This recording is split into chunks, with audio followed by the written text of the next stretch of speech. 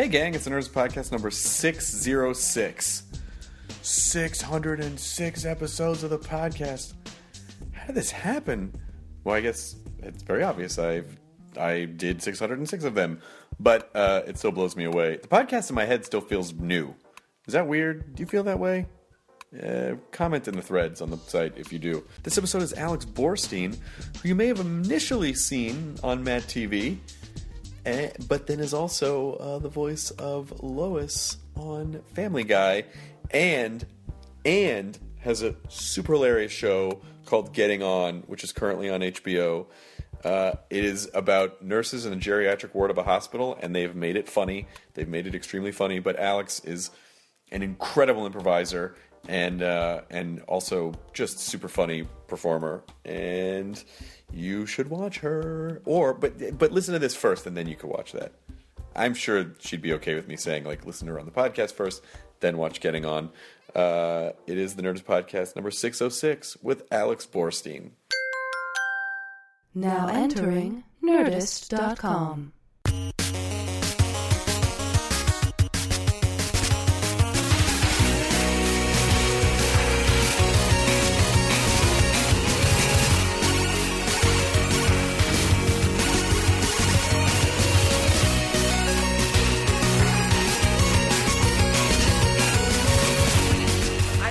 I ordered these couches that cost more than a vehicle, and I didn't know it didn't include the fabric. Oh, he did. Oh, yeah, no. He showed up to show me the fabrics, and I said, "Oh, I like this, this, this, and this." And then I got the separate invoice, and went, "What? Oh, yeah, that sucks. I'm not fucking paying that." No, she's been pretty cool about. She's very cool about, like, here's what everything will cost, and here's this, and here's that. So. I guess I didn't ask the right questions. I don't know, dude, but they can sort of be like, yeah, you can sort of get fucked over sometimes. Yeah, and I can't. You don't have to. I can't do it. Don't. It makes me want to throw. I'm 100% in support of this, even though my opinion carries no weight with you whatsoever. Thank you. You have a Chewy notebook. I do have a Chewy notebook. I like your opinion. Okay, good. What? That's all it took? That's all it took. I wish America was that easy. That's all it took. Guys, I have a Chewy notebook. Okay. Everything you say is fine. How's it going? It's going. Yeah? I made it here. You did. I'm here. I parked. There was no problem with parking. Which is a very big deal in Los Angeles. It really is. It really, parking, and most other cities don't really understand this. Parking really determines a lot of what you do in this town. This is like, oh, you want to come over? How's the parking? It's not very good. Oh, I don't think, I can't. Yeah, people are very weak in Los Angeles about parking. They really are. Angelinos are very... they're deterred by many things. Anything will give an excuse to not leave the house. Weather? Yeah. Traffic? Parking? Yes. Agoraphobia. What else? Smog alerts? Smog alerts are very bad. Mm-hmm. Oh, the air. Really? Because it's always kind of bad. So it's slightly more bad than it would otherwise be. Yeah, I don't mind having thick, painful air. No, it's not that bad. It's not that bad at all. I mean, you go outside, maybe don't run outside a whole bunch. I don't run as a general rule. Okay, good. Yeah, that doesn't happen. What if someone's chasing you? Nope, not even then. Really? Yep. You got me. I don't. I'm not going to do it. Not going to do it. Because they're going to get me anyway, and then I look stupid. Then I'm caught and slow. Gotcha. So it's just like, why bother with the illusion? Right. I could be caught and so cool I didn't even bother to run. Yeah. Yeah, no, I appreciate that. I totally appreciate that. I like running on a treadmill, Ugh. But I don't... Is that a joyful... You're the worst. Better than running outside. That's the worst. Why is that the worst? It's like that's habit trail. It is. That is the sign of someone in like neuroses. You think so? I do. I just like feeling, it just makes me feel better. It does? Yeah, because then your heart pumps and your blood flows and then you sort of feel, Here's what I'll do. I will take the stairs up to my condo. Okay. Instead of the elevator? Yep. How many floors? About 3. Okay. So it's like a walk up basically for you? A little bit of a walk up. I'll do that. I'm willing to do that. That seems Unless there's a reasonable. kid with me. If I've got a kid with me, then we take the elevator. Oh, okay. Do you have kids? I do. How many kids? 2 of them. 2 kids? Mm-hmm. And what's their age range? 6 and 2. 6 and 2. Oh, wow. That's a spread. Yeah. That's quite a spread. So the 6-year-old is kind of getting self-sufficient yet, so you can focus a little more on the 2-year-old? Yeah, that's what I thought would happen. But what happens is then the 6-year-old is cognizant enough to be extremely jealous of the 2-year-old and to regress to the point of being more difficult than the 2-year-old. Just to get it more attention. Yeah, sometimes. Right. So if they were closer in age, they'd probably bond a little bit more. And I don't know. They definitely bond, but I just feel like it's such a perfect age for manipulation that it's working against me a little bit. And does it work? Are your kids more powerful? Yeah, they're powerful. They're powerful. They win every time. I threaten to take things away and then forget to. Of course. Yeah. Well, you always want to be, I would imagine, I don't have kids, but I would imagine you want to be cool. You know, like you want to be the cool parent, but at a certain point, you know that kids will take advantage of that and push boundaries. And it's like, God damn it, I wanted to be cool, but now you're putting me in a position where I can't be cool. And you don't want to have to, following through with the shit that you threaten is hard. Yeah. Takes a lot of time. And he didn't want to get dressed this morning to leave. I said, listen, if you don't stop drawing, I'm going to take those markers away. You need to get dressed. I need you to get dressed. When you don't listen to me, it makes mommy feel frustrated. Mommy needs you to get dressed. Can you get dressed for mommy? Mommy needs you to... Meanwhile, right, 10 minutes ago, I said I was going to take the markers away. It's now, we're 15 minutes into the argument. I haven't taken the markers away. Then I take the markers away, and guess what? Now I got to take the markers away. And when I want him to leave me alone and color and do what he's got to do because mommy needs to get... Now I don't have the markers. If it makes you feel any better, I was suddenly very motivated to get dressed. Were you? Yeah. Aw. So, we are naked right now. we just thought it would be spruce up the podcast. I mean, you guys can't see this listening to this audio podcast, but you can feel the energy. Yeah. Yeah. And it is chilly in here. It's very cold. Which doesn't bode well for you. No. But well, I'm seated behind a desk. That's why. Yeah. I was a little embarrassed. I mean, listen, you can make all the excuses that you want, but ultimately people are like, nah, but still. I know. You know. I know. Still down there. Where did you start at did you start at Groundlings? I did not. I did a sketch comedy group here in LA called Acme Comedy. Oh, you were at Acme, not Groundlings. You were at Acme. Acme. I know Acme very, very, very well. Yeah, I used to do stand-up shows there years ago. Acme is, that's where Corolla started. That's and right. Garmin and all those guys. And then there was the group of people that I knew when I started doing stand-up in LA that were in Acme were the Jeff Lewises and Jamie Kahlers of the world. I'm very dear friends with both of them. So Kahler I haven't seen in ages. But he used to run the Thursday night stand-up show at O'Brien's where he was a bartender. Yes, he was. And when I used to drink, I used to go get drunk and do stand-up there on Thursday nights. And he worked as a bartender way longer than he should have, but he just made so much money. I know. And he had this great rent control apartment in Santa Monica. And he was perfect for it. He's just this good-looking Irish guy. Yeah. He was perfect. Really, just a good nature. Just like he is a father now. I know he's a father now. He moved to the Valley and got married and had right? a kid. And, it's crazy. You know, he's got this great butterball baby. Oh, that's great. She's got this big old giant moon face. She's really cute. He was he's funny because he was a Navy guy. I know, and veteran. was stationed in San Diego, and didn't really start doing comedy until late, in his 30s. Yeah. But he just has these great stories about when he was in the Navy, it was there wasn't really a lot going on. So It was sort of like a fun time. Or maybe that's not true, actually. Frat house. Maybe he actually went over for the first Persian Gulf War, but it wasn't. I don't know if he ever actually. I don't know if he was in any action. I don't know. I don't care about him that much to actually, say when I say how are you, I don't really want. You don't want an answer. Yeah. You don't want to hear about all. Him and I actually did one of the favorite sketches I did at Acme. Him and I did that he wrote. And it was him showing up drunk, a boyfriend showing up drunk I was playing his girlfriend's house.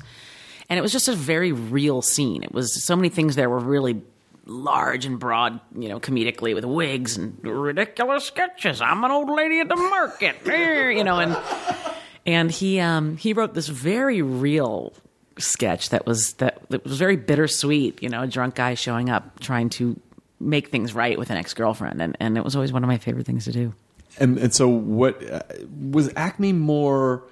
Was it more character centric? Everything, yeah. You know, you were encouraged to kind of build characters, and a lot of people, the goal was they wanted to audition for SNL or, right. You know, it ended up Mad TV or whatever. But everyone kind of did a little of everything. It depended on their strengths. Some people wrote news sketches. You know, it was like a news desk. Some people wrote the same character every single time. Every time they'd put up new material, it was their same kind of recurring character, whether it worked before or not. Right. Well, and because for the longest time, Groundlings really had a stranglehold on, like, that's the sketch comedy group. I mean, I know there were a lot of sketch comedy groups in LA, Yeah. but not all of them had, like, an institution. And, you know, this was obviously pre-UCB.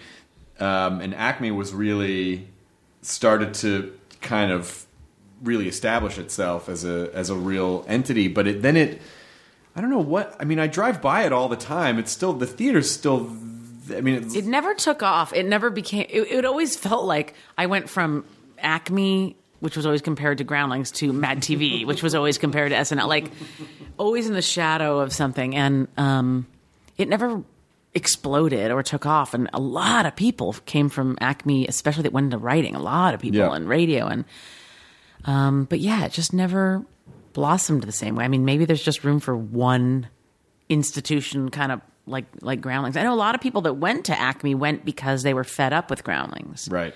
I had no experience with Groundlings. I'd never been there, but I heard from people that it was like the other actors vote you in or out of groups, and people felt like it was just very political, and Right.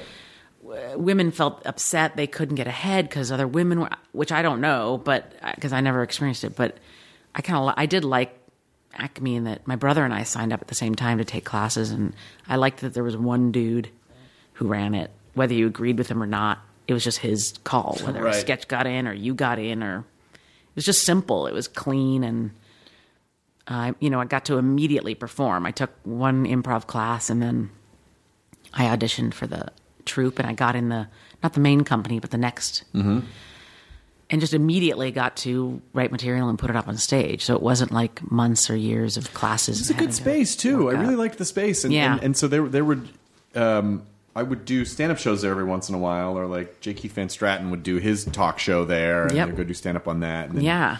And then up above Farfalla next door was F2. like F2, or room. It used to be called Room 5 or something. And then, that's right. So there were stand-up shows up there too. So it was like it started to really kind of pop. And it's like, oh, downstairs at Acme, and then upstairs you could do shows up here. But then I don't know. I just don't know what happened. I mean, And I then haven't. Corolla and Sweeney, the guy who ran Acme for Right. years, that they invested in Farfalla. They bought that restaurant, and it was called Amalfi. Yeah, Amalfi. Is They it still might there? still- I they think might it might still still own be it. Amalfi. Yeah, Does they- Adam still have that restaurant? I think so. Really? Yeah, he's doing podcasts there every Wednesday for a while. I didn't know that. Yeah. Jesus Christ. Adam Carolla's one of those guys who's just like the secret billionaire. Mm-hmm. I remember going to his house. I've known Adam for 20 years.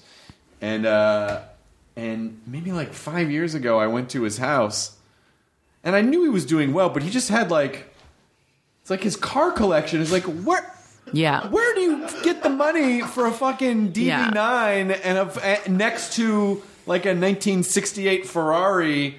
And those are just the ones that are not in your shop. But isn't that and cool? you have a shop.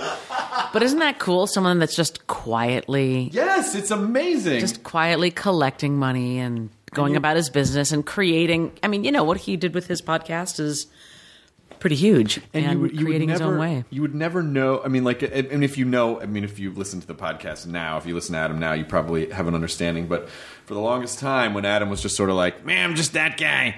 People didn't understand that he has exquisite taste. Like if you see, because he he would just redo his own houses. Yeah. And they were gorgeous. And I always thought that was such an interesting disparity between the guy that people, That's his shtick. It is the shtick. Right? It is. But he used to, when I first started working at K-Rock, he was just calling in and doing characters. Because Kimmel was like, here's the number, call Yeah. in.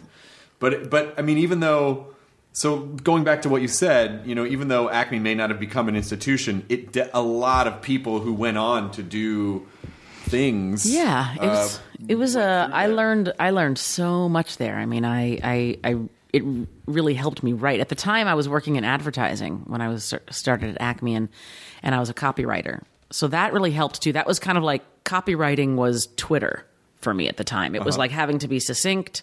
You only have so many characters, one line in a print ad. You want to try to sell something. What's the best way to write this? And so it was really great training for comedy writing, because that's what comedy writing is being really quick, really succinct. It's like really it's like clear, advertising. And you're trying to persuade the audience to feel a certain way. So it was really great training, and then Acme kind of continued that. And then it was putting it up in front of people. In advertising, I'd get frustrated. Oh, the client didn't like my line. No one bought my headlines. No one liked my things. That's funny. They don't know what they're talking about. Well, at Acme, I would get up on stage and find out, oh no, I don't know what I'm talking about. That was not good. That was not funny, and here's why. And so it was the best training you could kind of get. Was Steve Callahan at Acme? Yes. Steve Callahan was my orientation counselor at UCLA. Oh my goodness. And I was in a stand-up comedy club at UCLA, and Steve was the president, and I worshipped him because at orientation he was the funniest counselor, and he was the person that sort of, when I had always kind of wanted to do stand-up, like he was my gateway. He was president of this stand-up comedy group. He was your gateway drug? He was my gateway drug, and I've known Steve since I was 17 years old, and so yeah, I haven't known him that long, but I've known him for about 20 years. And Steve, just for people who may or may not know, he's ascended the ranks on Family Guy. Like, he's one of the showrunners. He's one of the showrunners now, and he was, I remember when he started writing on that show. He's been on the show since he started as a writer's assistant. Right. I knew him from Acme. I had done the show. I did the pilot presentation for Family Guy, recorded it, and then after Fox said we're picking this show up, they said, "Are we sure about these voices? Let's make sure." And then Seth had to re-audition like every woman on the planet, and I almost lost the gig. Like he had to do his. They wanted to make sure. Are you sure these are so? Like he auditioned everyone in the universe, and then came into the room at Family Guy with a tape recorder and played these two voices. And Steve Callahan was one of the writer's assistants at the time in the room and heard it, and he knew immediately that it was my voice, and I had to shut up, kind of backed out. No one wanted his opinion anyway, but Seth kind of rooted for me, and I won the job. Well, that's good. But yeah, Steve, he's such a good guy. We've known each other for a long time. He had this bit that I remember from college where it was something about like a town crier, but in ancient Egypt. And he comes out and reads the scroll and goes, "Fish, man with a cane and a craned neck. I don't know. That looks like a jackal." Like he basically was just like doing hieroglyphics. And so if the next time you see Steve, if you say fish, man with a cane and a craned neck, it'll warp his brain. Not much changed at Acme. He did very similar pieces. Yeah. We did this one bit together that was Smitty's Believe It or Don't, and it was just like a nonverbal bit because he's about 7 feet tall. He's very tall, yes. I'm 5 feet tall, and we just did this bit as though we were circus freaks, and it was just music and a drum roll, and he would stand there and put his arms out, and I would just walk under his arms. Ta-da! This huge finish, and I'd walk under his legs. Ta-da! And it was just comparing his great height and my minuscule height. So at this point, are you I assume it's super efficient. Or if you just go in, read, go home. At Family Guy? Yeah. Yeah, it's pretty efficient. I know the character inside and out, so there's never really a question about how I'm going to deliver something. There's times Steve is in the room directing and in the booth. There's some times where he says, "Oh, when we pitched this," because when I used to write on the show, there was no question because I was in the writer's room. I knew exactly the intention. But sometimes if I can't make it to a table read and then I get in the booth, sometimes I'll get something wrong. I'm like, "Oh, no, the intention was," and they'll let me know. But for the most part, it's pretty efficient. How long did you write on the show? Oh, a long time. The whole first, we were on the air, and then, what was that, 98-ish, I was writing on the show way back in the beginning. Then we got canceled. Then we came back in April of 2004. Are you shitting me? That show's been on that long? It's like 16 years? Yeah. Oh Well, our shows take 9 months to make, so we were working on them in 97, 98. I think it aired 99. So It's still a long time. it's still a long time. That's still the 1900s. I know. Here's how long we've been on the air. When we were first recording, Mila Kunis had to be driven to and from because she didn't have a driver's license. And now she's got her own baby. She had her learner's permit. She was 15 and a half. Oh my God. Isn't that crazy? And now she's got a baby sucking off her teat. She does. Yeah. Do you have pictures of that? Yes. Okay, great. I do. I'll show you Everything that. seems in order. Yeah, there they are. Does it? I'm always curious when you have a recurring character on a sketch show, as you did, that is a big hit character, and you do it a lot. Mm-hmm. Is there at what point are you like, you don't really want to, but they're like, but you gotta. You know what? It wasn't that I ever didn't want to do the Miss Swan character. It was that, oh my God, there are 4 other sketches that me and these other writers came up with that is so funny. Can we do this? And when it came time for them to choose, if they only had one slot, they'd always want the recurring characters. Of course. You were bummed because you always want to do something new. You want to do the next exciting, fresh thing. You know, it's that was the hardest time I had doing stand-up. Why I never really did a lot of it was I couldn't stand repeating the same material too often. It was hard. It was just brutal for me to hear my own voice saying the same words again. That's funny. It's like, well, when a lot of people start doing stand-up, they're like, I'm never going to repeat the same joke again. And you go, well, good luck with that. Yeah. Because part of the stand-up process is honing and whittling and honing and whittling, as opposed to, I mean, it's certainly, I don't know what the turnover rate for sketches was at Acme, but it's a high turnover rate. Yeah. You're just fucking absolutely rifling through as much as possible. It's so much work. And but anyway, that was how I felt with some of the, but the recurring swans that we did, I mean, I really had a blast doing it. And we started doing some weird, surreal stuff with her. And we did like this one connected storyline one season and had Dennis Hopper and Susan Sarandon in as guest stars and Tony Shalhoub. It was just so random and weird and wonderful. Do you miss doing sketch? Ever since doing Mad TV, like I can't even watch sketch anymore. I don't know why. Right. I got so burnt out. The thing I miss is the immediacy of Acme or Mad TV, where you come up with something that week, something's pertinent right then and there, and you have a really fun idea and you get to do it. And you just put it up. All of a sudden you pitch it, you write it. There's a set built, there are costumes made, and there you are doing this weird random idea you had or some other brilliant writer on the staff had. Or I miss that, the immediacy of it. Now I'm in a world of like doing a lot of TV development or writing feature films that never get made. Right. Never happen. There's 2 years of developing something before it's finally said, like, oh, it's not going anywhere. So I haven't miss heard that anything about that thing immediacy. for a while. Yeah. Yeah. So I miss that. That was really fun, the immediacy of it. Yeah, that whole script writing. We're recording this. You don't have to take notes. No, I make him write everything down word for word. All right. It keeps him on his toes. It's interesting. It's like that script writing business where you can just sell a bunch of scripts and then none of them ever get made. It's almost like the script almost becomes like a weird cousin that you had where you're like, I haven't seen that guy in ages. And like, I think he might be dead. I don't know, And it's heartbreaking. I'll pick something up after, from 3 years ago and, I don't remember this piece of shit. And then you read it and say, wait, this is actually really funny. There's really great stuff in here. Nothing's and ever going to happen with it. that was like a year of work and it's just sitting there. And the film companies can get they just get like weirdly territorial about stuff. And you're like, can I do something with this? No. Well, how come? Well, it's ours. Yeah, I know, but you're not going to do anything with it. Well, we could. Are you? No. Yeah. But.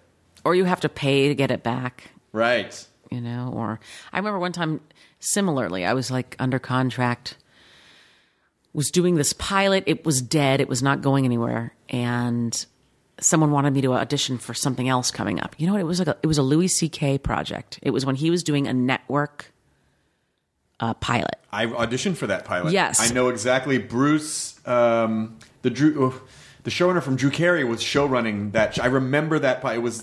I don't couple know. years. It was like 2004 or 5 maybe. It was a while ago. Yeah, it was a while ago, and I was, called. Oh, do you want to audition for this? I said, yeah. And then someone said, oh, I don't know if you can because you're technically still under contract for that pilot. Oh, but it's dead. It's not. You technically can't. We can't even have you into audition if you're not out of.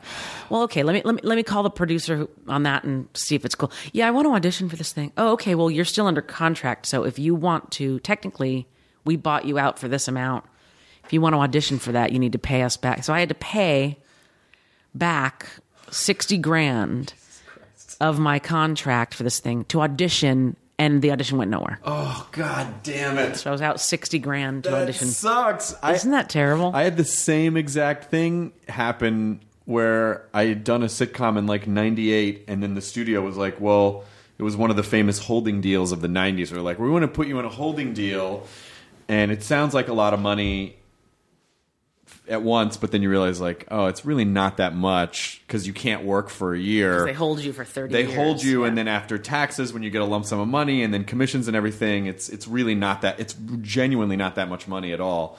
And so the deal hadn't been closed yet, and I was going to test for Jake Johansson had a pilot. He had a pilot every year for a while, and I was supposed to test for it, and I thought I had a really good shot, and they were like, oh, well, you can't test because this other holding deal is going to happen. I'm like, but it's not signed yet. And he's like, yeah, but they don't want to. And so finally, they were like, well, we'll try to get you out of it. So the test came and went. And then afterwards, they were like, okay, we got you out of the thing. I'm like, yeah, but now I can't. No. So like, oh, yeah, well, now it's too late. So I lost both of them.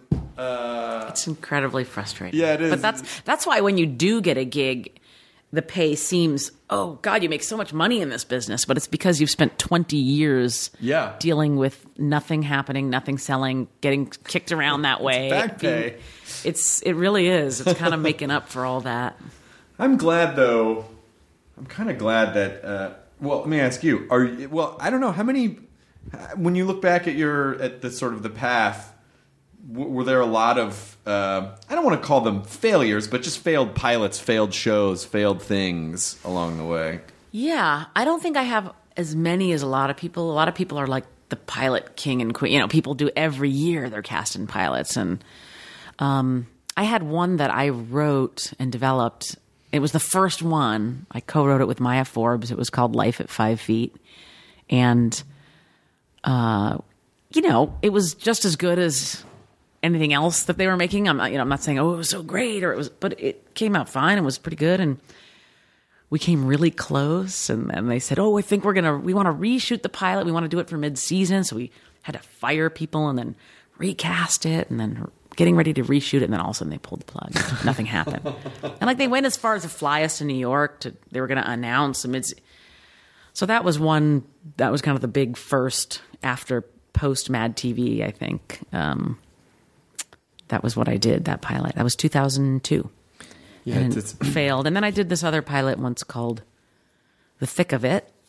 That was a British import. Yeah. I think now Veep is it's Armando Iannucci. It's kind of the same baby. The Thick of It was Peter Capaldi, who is now the Doctor. Like, he's the new on Doctor Who. Like, The Thick of It was a huge British show. Yeah. But it's also... And they tried to do one here in the U.S., and it was Mitch Hurwitz wrote it, and Christopher Guest directed it. Wow. It was really exciting. Cast was really cool, and it just didn't go. God, one of those shockers. I hope someone posts that somewhere. It would be fun. I wish that Netflix or someone would just acquire a bunch of failed pilots. The pilot channel. Because there must be... I guarantee you, I mean, there's a lot of obvious stinkers out there, but there's probably some really fucking good shows that just... Oh, but don't you want to see the stinkers? Yes, I want to see both. I'm dying to see that. The stinkers will be fun, and the good shows will be heartbreaking because you're like, that didn't... Because you know that it didn't test well with some weird demographic in a Vegas mall. Right. Or that or it was some political reason, like, oh, the executive didn't want this because he had... it's like... There's a lot of stuff gets snuffed out the way, like if a new lion comes in a pride and basically just like chokes out all of the cubs that aren't his. That's exactly what happens in the television business. Exactly, and it's just as bloody. It's very bloody. Just as bloody. Yeah, it's pretty. I mean, It's not surprising that performers can turn out to be real. You can get real fucked up from all of the like stopping and the starting and the never feeling stable. And the hopefulness, you go in to do a test for an audition, and you have to sign the contract as though the gig is yours. And so you see all you're the deal signing points. this for 5 years. Oh, look at how much I'm going to be making. Look at year 5. I'm a millionaire in year 5. And then it doesn't even matter. They chose none of you from the audition. They just offered it to someone that, right. Oh, we went with Selma Blair. Yeah. What? All right. Yeah, we just gave it to her. Well, the fucked up thing about the business too is that because of guild rules, they have to audition a certain number of people, maybe, even if they intend to offer it to someone anyway. So interesting. I think they can. I'm pretty sure this is true. That if they, so we're paying the Screen Actors Guild dues. We're paying them to yank us around. in a way, here are my dues. Make me show up somewhere for no fucking reason. I can't prove that this is the case. It's something I heard once. So if this is not true, but it's one of the reasons why the reason that I'd heard that is because someone said, "Oh, well, they want to offer you this thing, but they can't because they have to audition a certain number of people first." And then I ended up not getting it. Every time they tell you, like, this part is yours, it's not ever yours. And they're looking for an Alex Borstein type, they but could not just Alex have Borstein. the original one. Yeah. Why would you want the type? I don't know. But you're on a show now that is... I am. That people are liking a lot, so that must be nice. It's really nice. It's not even just that people are liking. I mean, I'm so lucky to have that experience with Family Guy, but this is like a dream. This is what you kind of think only happens to other people, that you're playing this character that is really fun, really flawed, really messed up, really rich, and it's especially rare like with female characters. It's just the coolest. At my age, you just start going like, okay, I'm going to be a mom on a sitcom, or now I'll be on the Disney Channel, and I'll have a kid with magic powers or something. I don't know what the fuck. But kid that fucking farts gold or something. I don't fucking know, but gold shards. I was so happy to have something that's just still. I'm kind of still playing a kid myself, which is rare. I'm sorry, I'm going back to the Gold Charts, which is the name of the family. Should we pitch it? Yeah, the Gold Charts. They're Jewish. And the one kid shits out gold. And being Jewish, they're happy about it. I mean, I don't know what the circumstances are, but I feel like the kid can't just shit out gold at will. It's based on the Golden Goose. Right. By Hans Christian Andersen. That's right. So it's a reframing have to pay royalties of that. on that. Yeah, it's a reboot of that story. It is. Where the goose is now a small child. That's right. Mom and dad love the child, but grandma wants to cut the fucker open. And just go straight to the nuggets.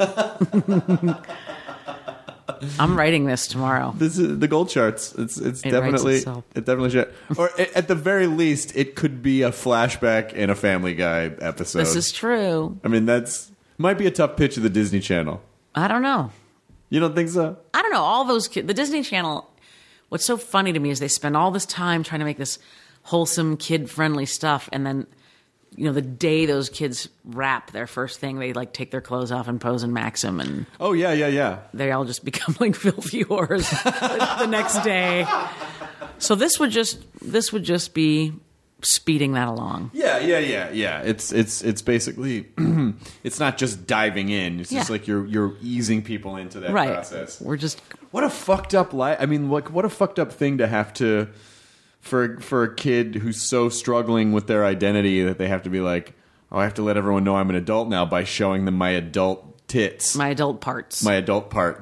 You think I'm a kid? Does a kid have these? Yes, you start getting those at 14. Kinda. You're still a kid. Yes. Yeah, it is something. Are you ever going to let your kids in the entertainment business before they're old enough to make their own decision? That's the thing is I did school plays, and I went to a summer camp that had theater stuff in it, here in Southern California. I would always encourage that if they're into it. I would never make them do it, but no. In terms of getting an agent before they were 18, driving around to auditions and shit. No, I really wanted to be performing when I was younger. My mother kind of didn't want to push me into that direction, kind of thought it was a little bit gross. But there was this one audition we heard about that was coming to town. It was called Kids of the Century. What? That's right. What? And I was like, Mom, when is this ever going to happen again? It's a whole century. And so she let me go on this audition. And I went on it, and you had to, like, dance. They taught you a choreographed number. So I was wearing, like, these plasticky dance pants. It looks like when you're heavy in the 50s, they put you in plastic gear so you sweat. And you had to learn a dance combination, and you had to sing a little song and do a monologue.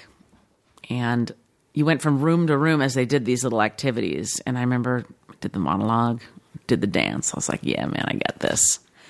And I went up to the piano when they were doing the singing part, and I could see they had my sheet of paper up on the board, on the piano bench, and I was like trying to sneak a peek, and she kept jotting down notes as I was singing and doing it. She walked away for a second, and I leaned in and read the writing. And I was like, oh, and it said, funny, has weight problem, tone deaf. Oh my God! It was insane. How old are you at this point? I must have been about 13. So the most impressionable you can be It was about yourself. Crushing. Yeah, it was like the worst thing ever. Oh my God. Nothing came of it. And No, well- all I got out of it was like, I'm funny, I have a weight problem, and I'm tone deaf, which stuck with me for... Oh my God. So just like you're shutting your eyes at the next night, 20 years. just seeing that red lettering. Hilarious. God damn it. Hilarious. I mean, but you know, if anything about that kicked you into comedy, does that? Yeah. I I was mean- like, all right, well, she says I can't sing. If I'm fat, I guess I can't dance. I guess it's comedy. That's all we got left. Oh God damn it, that's so terrible. Isn't that great? What is a kid of the century, by the way? Yeah, none of us ever heard from that organization again, so I don't even know that anything happened from it. Who Feels knows like what it was? a weird, like who's who in American high schools, where it's like it's like they would audition people and then go, okay, so if you want to be in this, it's $1,000, you know, which covers all of the. I mean, it sounds I don't know. scammy. I would have gotten in then, wouldn't I have? I don't know. There was something they were looking for. No, but you were really tone deaf, though. Yeah, I was It really tone deaf. No, that was the worst of it. I grew up thinking I could not sing, and I had such a fear of singing. And, you know, it wasn't until later that I just decided, like, whatever, I'm just going to sing anyway. But that was damaging. Oh my God, this is definitely a child's fragile sense of self. Really should not be anywhere near the entertainment business. I agree. It's hard enough. I see what my 6-year-old goes through every day anyway. Just learning his way around kindergarten, figuring it all out. Some kids don't want to play with him. One day it crushes him. Doesn't understand it. And social media does not help that. No, thankfully I'm not dealing with any of that yet. Soon, though. Yeah, I know, right? You got a couple of years. You got a couple of years below the radar. I guess so. Yeah, I'm not sure what I'm going to do about the whole phone thing either. You know, people give their kids, like, they turn 10 and they give them their own phone so they can know where they are. But, Yeah. like, shouldn't you just know where they are? I mean, really. It's a lot of work. It's a lot Right? of work, Borstein. You take them to school. a lot of work. Pick them up. Yeah. They're not driving at that point. I don't And know. then you got to pay attention to them and give a shit. It's tough. Like, if you're losing track of your fucking kids, then you have a larger problem. If you care that much, then just chip your kids like you do your cat. Just That's like what I stick a think. chip behind their neck. They'll never know. Just like Total Recall them up the nose. Yeah. Yeah, just jam. That's right. We could just put it lightly under the skin, but we're going to jam a probe in your sinus cavity. I had nightmares after seeing that scene. Oh, is that? And if you watch now, the effects are just okay. I know. Where it's like it's like they've attached where he's got this like like it's the weird rubber head. When he falls down on Mars with the lack of oxygen, and he's going, I am suffocating. His eyes are Yep. doing like 1940s cartoon eyes. Well, Ronnie Cox really gets it the most. Like his eyes just explode out of his head into these like these weird cones. Don't you miss that Schwarzenegger? I miss that era of weird when they discovered that you could take an action star and start putting them in dystopian, not too distant future storylines. That was so up my alley. I enjoyed that as well. When I was growing up, so up my alley. And Michael Ironside, who played Richter in that, he was just on the podcast last week. And Kyle and Katie will tell you, he was fucking amazing. Oh. Like the sweetest, most eloquent, wonderful... Oh, now I feel like mine's not going that well. What? No, it's going fine. I feel like... Kyle's notes say tone deaf. I feel like you brought that up to shame me or something. No, I just wanted you to know what it could be like. Okay. If you were Michael Ironside. Okay. But you're not. I mean, he's... I'm more like the three-titted woman. No, she was awesome. What are you talking about? The three-titted woman was rad. That's all I got. No, I don't have anything either. What about the guy with the crazy hand, the cab driver? I enjoyed that. Honestly, that movie is one of those, at Family Guy, we all knew Star Wars backwards and forwards. We all could quote blah, blah, blah, blah. But Total Recall, that was like a subset of the set there. That's right. That we were very drawn to that. You have to, it's a very specific film. I mean, like, people do know it. I didn't see the remake. I did not either. I couldn't bring myself to do it. I couldn't do it. You can't do that. I can't. I don't think I'm going to be able to see Annie either. It's going to be hard. Yeah, because weirdly, I don't know why, when I was a kid, I just loved comedy and sci-fi, but for some reason, I watched Annie a lot, and I don't know why. Because it was probably like she was your age, maybe? Yeah, I guess so. It's like your contemporary up there doing a little business on the screen. I guess so. Didn't we have a long rant once, Kyle, about Daddy Warbucks basically being like a robber baron? We sure did. And that there's no way that he was not just an evil industrialist. Oh, yeah, and a Nazi sympathizer, I think.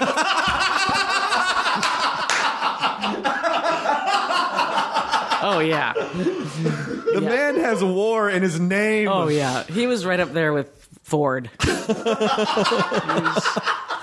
He was a good businessman. But, yeah.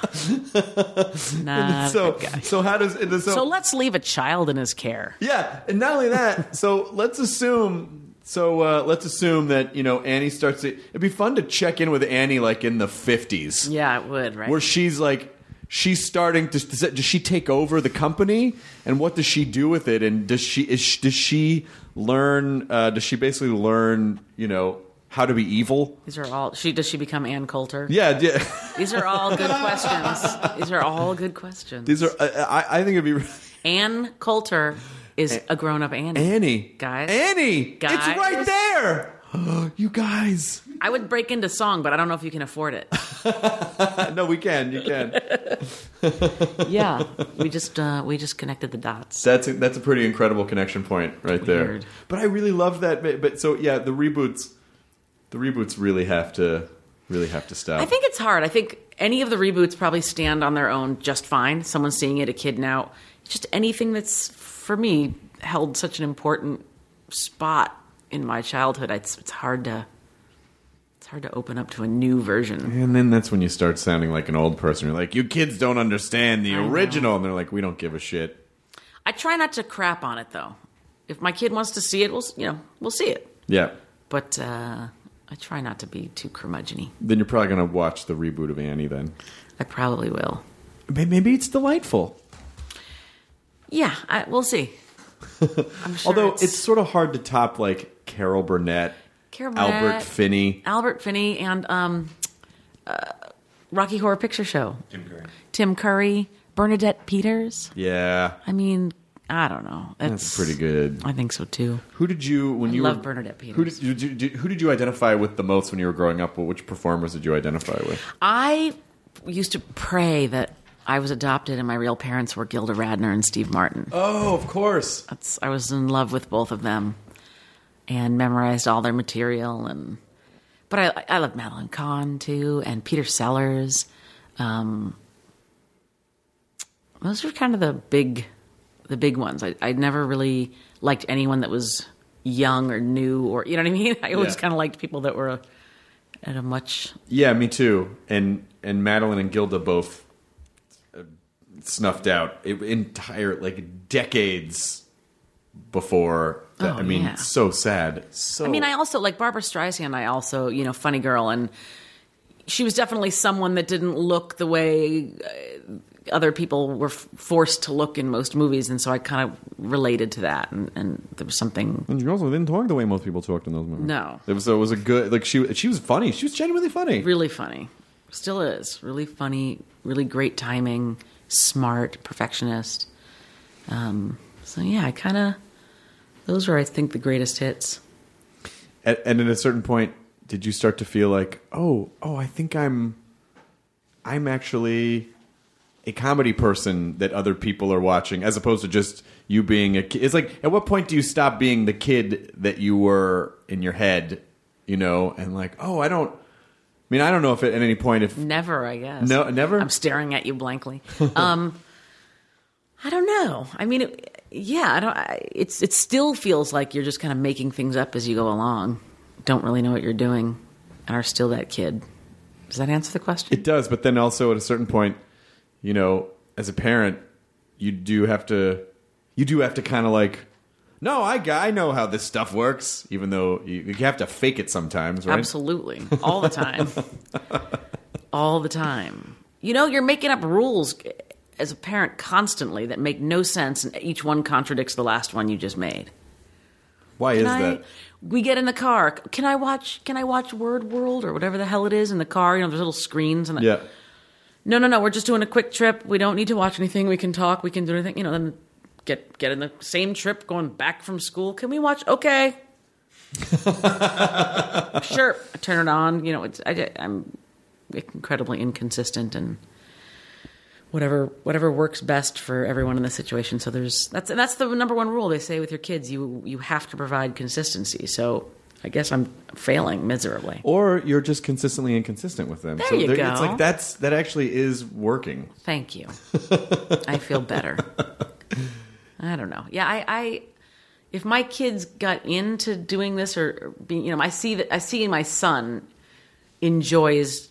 He sees if I make people laugh, and he enjoys trying to do that himself. He came to the set at Getting On, and we were filming this scene with a small animal.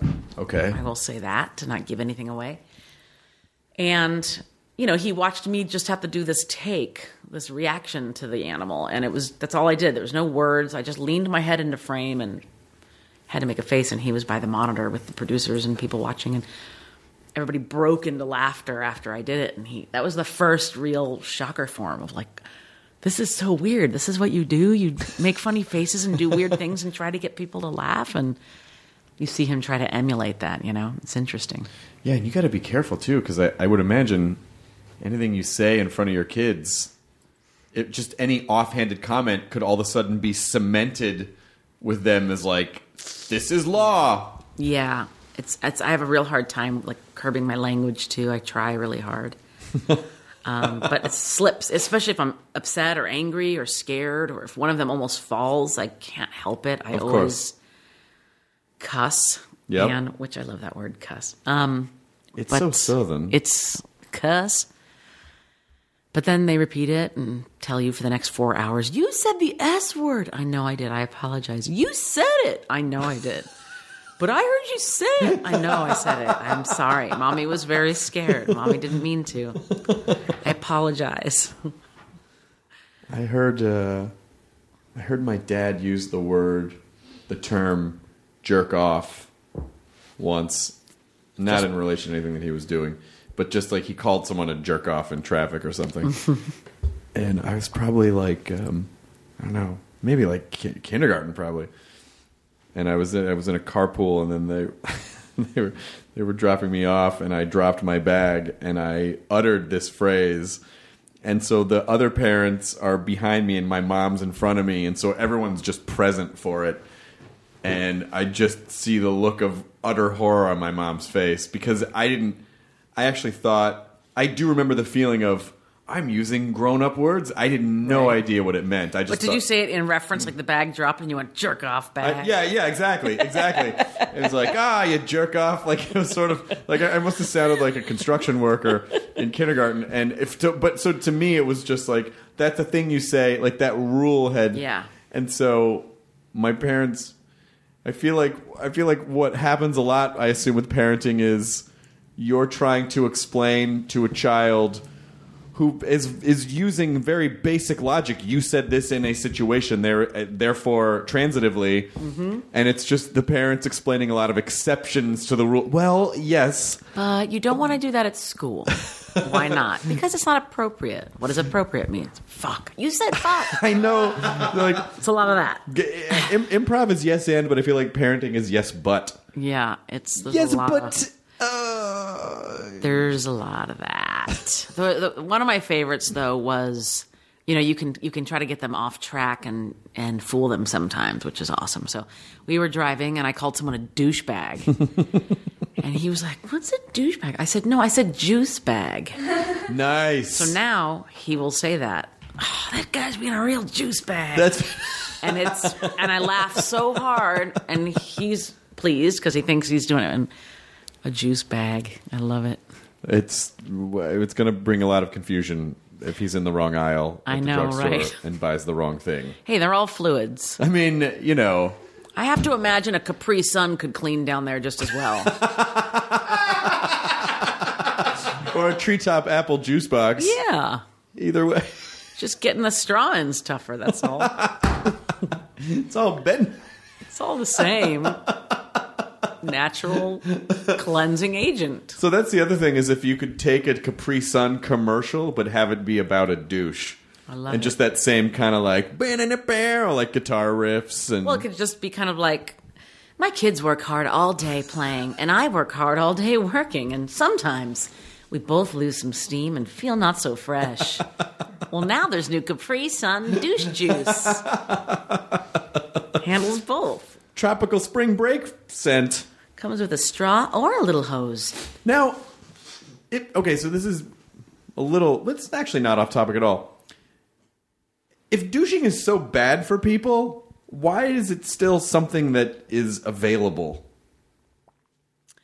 I think, should a woman find herself post-infection, post someone nasty that's been down there or something, maybe it's a nice feeling. Okay. Or post something awful or traumatic. You know what I'm saying? Sure. Like, it might be a nice feeling to feel like you can take that step and do that. But I think under normal circumstances, it's a self-cleaning organ. Yeah, and that you should just let it be. Let it ride. I mean, bathe, ladies. Go ahead and bathe. But soap is fine. But yeah. Maybe don't. Pass. I like that douche has really just become... I remember the transition of douche into the vernacular. I remember a period where douche... You remember the day it happened? I remember the first time someone said it to me, and then all of a sudden, it was just part of the vernacular. I like it. It's a good word, especially if you're writing for television, network television, and you're very limited. Can you say douche on television? I think you can't. Depends on the time something airs. Family Guy, for instance, we can say douchebag. And sometimes it's just so nice because you feel like you're actually saying something that has some meat to it. Right. Although you never know. Like with Family Guy, freaking sweet became this huge, catchphrase or whatever for the first 5 years of the show because we couldn't say fucking sweet, or we couldn't say fucking, and everything was freaking. Right. Are you weirded out that there are like porn versions online of Family Guy? I don't care. The only time it ever gets slightly uncomfortable is anytime I go to do morning radio. The DJs like to point it out and show it to me. Well, they show it to you. They're like, "Have you seen this?" Click. They've got it all, I know, but a lot of them are ready to slowly go. dying inside. And a lot of them are just husks of their former selves. I think it's interesting. I think it's a little sad, the amount of time people have and what they choose to creatively do with it. But Lois looks good. I mean, it's not unflattering in any way to me. It's not a actual screen grab of me, so I don't know. Do you take her personally at this point, or is she still like, she's a cat? Like, how much do you connect with, like, when you're locked into a character? How much do you connect with it as part of yourself? I try to be protective of her in some ways. When I was there and in the room a lot, it was, it was so natural just to be able to pitch in her voice and say, "Oh, well, yeah, you're a real douchebag," or whatever it was, and then it could go, not being able to be there to kind of protect the language she gets to use sometimes is a drag. But if there's something I hate in the booth, I'll say, come on, she'd say this. This kind of goes against everything we've done, But I definitely, there's times where she ends up having to be more of a wet blanket than I'd like her to be. Do you riff much in the booth, or is it like this is pretty much Every once in a while, but pretty much it's because I know. Sometimes we'll do a take of something where I goof around with it, but they've spent, every episode takes 9 months to make. right?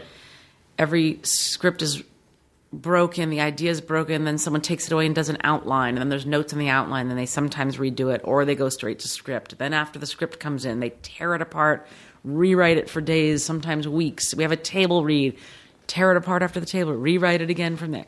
So knowing what goes into it before you're recording it, you're kind of a douchebag if you're saying, I think I know better. So you guys don't, you can't, it would be impossible for you guys to record as a group. We used to. In the beginning, we tried doing it like a radio play, and it was really fun, but really ineffective. And now, with everyone's schedules, it's like Mila's a movie star. Seth Green has 40 shows. McFarlane is directing Ted 2. Before that, A Million Ways to Die. I'm doing Getting On. And so it's impossible with schedules to try to. Everyone's doing really well. Knock on wood, baby. It's pretty rare. Is Family Guy just picked up forever? Like, is it just one of those shows where it's like, oh yeah, it's just like it just goes and goes and goes and goes? I hope so. I mean, y'all heard my furniture story.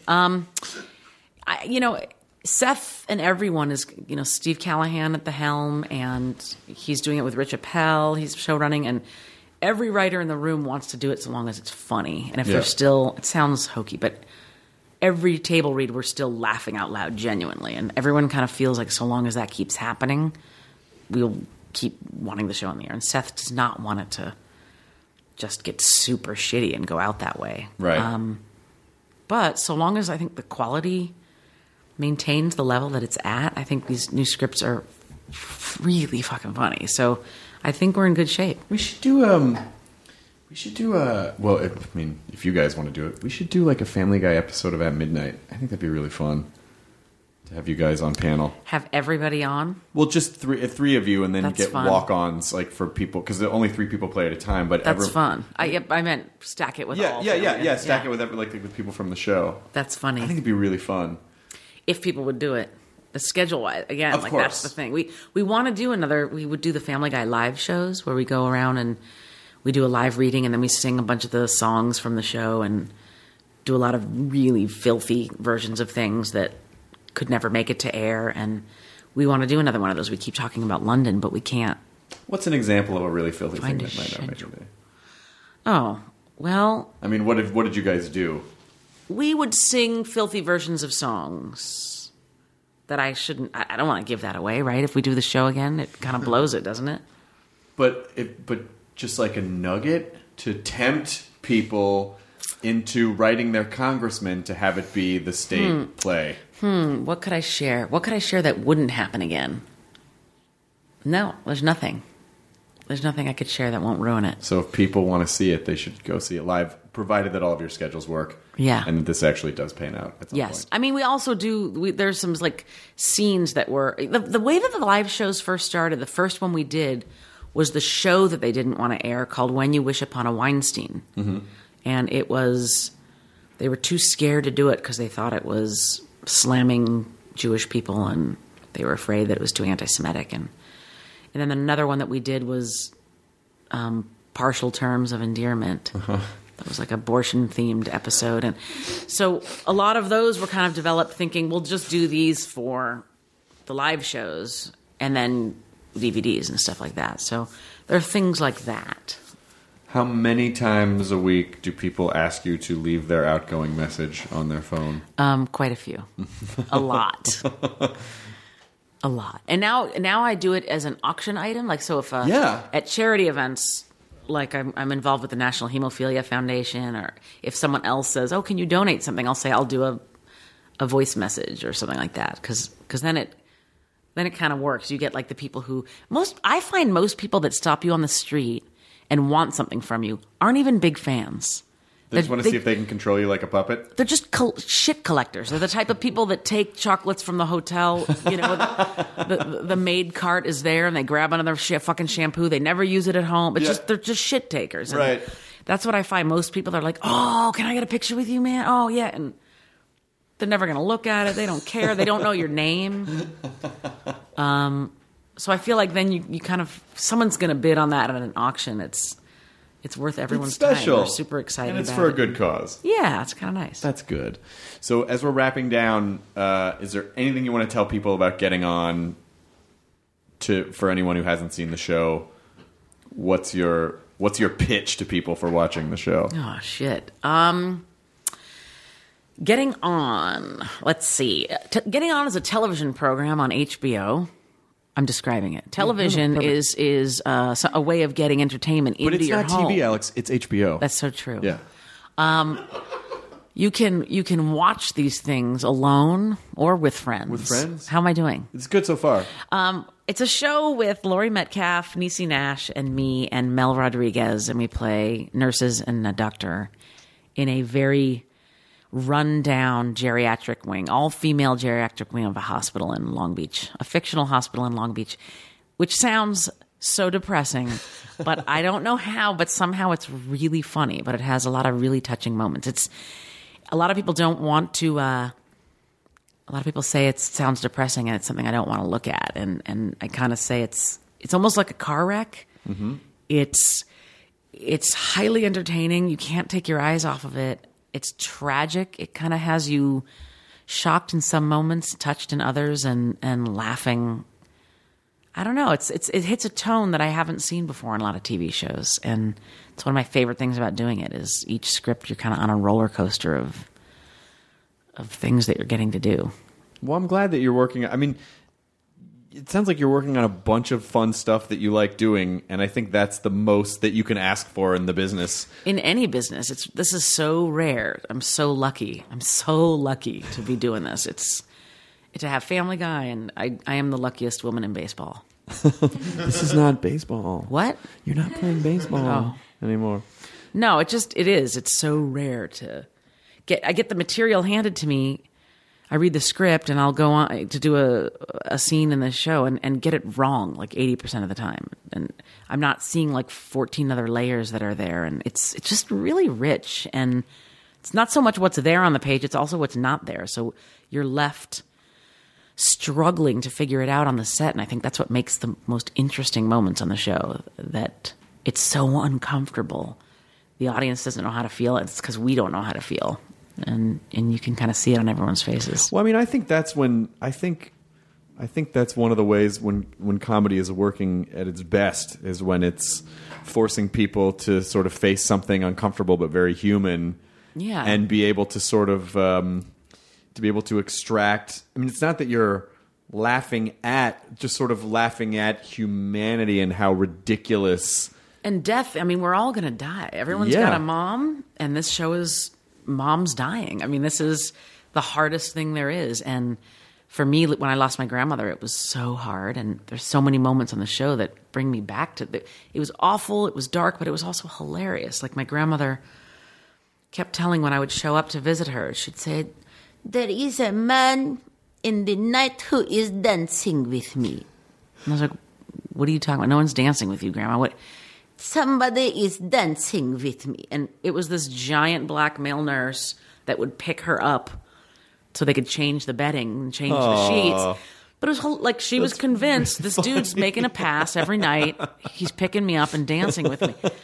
And some morning she loved it. It was like, I danced. I was dancing all night. And it was heartbreaking, but hilarious and warm. And, her teeth were missing. Teeth weren't by the bedside in the morning, and we'd be on a hunt for her teeth, and what the hell did she do with them? It was, and the show just really captured it. The two showrunners dealt with their mom's slow deaths, and so it's written from a real place and real heart. And I think that's important. I think it's important to be able to, because I think it gives you at least what little.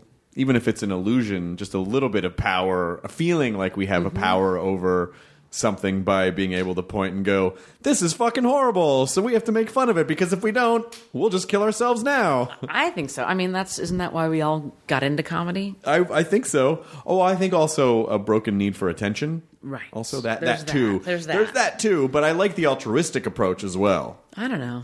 We're making lemonade Out of lemons. I think I don't know. I think you if you don't force yourself to look at the stuff that's difficult to watch, you're going to miss some amazing stuff that's mixed in there. Well, as we're wrapping up, I'm sorry that you don't know the name of the woman who wrote Tone Deaf on your piano sheet, so we couldn't track her down on Facebook. And that would be awesome. Anyone out there knows Kids of the Century? Let me know. What did you look it up on? Katie's looking it up right now. Kids of the Century. Kids of the Century. Just find all those people were arrested. About 86. What'd you? This 80. song from some German metal band. Was it a German metal production? It was not. Okay. Because in that case, tone deaf would probably be a compliment. That's right. And maybe that's like, oh, she's a perfect. And maybe it was like tonadef. She's It's a good. whole other word. She's good. It means exquisite. Needs to be able to howl in German. Nothing. Yeah, it was probably. I'm always disappointed when things somehow just miss the internet. Like, no, everything's on the internet. It's a sum total of human knowledge. I bet what it was they were looking for kids to do. They were trying to make a pilot TV show. I bet it was for a pilot show or something that never happened or something. All right, Kids of the Century is the internet's mission to find that and post it on the podcast page, and then we can see if we can track this person down. And you'll let me know. Yeah, so you can go just beat the shit out of this woman who's probably very frail now. I can get the Nerdist app, and it will alert when you've discovered the information. That's right. Yeah, it'll let you know. It's basically helps you seek revenge for childhood wrongings. Oh, I like it. Yeah. That's actually a great idea for an app. It gives you all the info for anyone who bullied you when you were younger, so you can. Because then you look at him now and you're like, that guy turned out shitty. It's just called the Bully Finder. Bully Finder. Yeah. I love it. Every person who knocked you down, you're like, the guy's got no hair. It's a big old tub of shit now. I'm going to start working on that immediately. We're going to make this happen. Alex Borstein, thank you for being on the podcast. Thank you for having me. Enjoy your breed, everyone. The end. Now leaving Nerdist.com. Enjoy your burrito.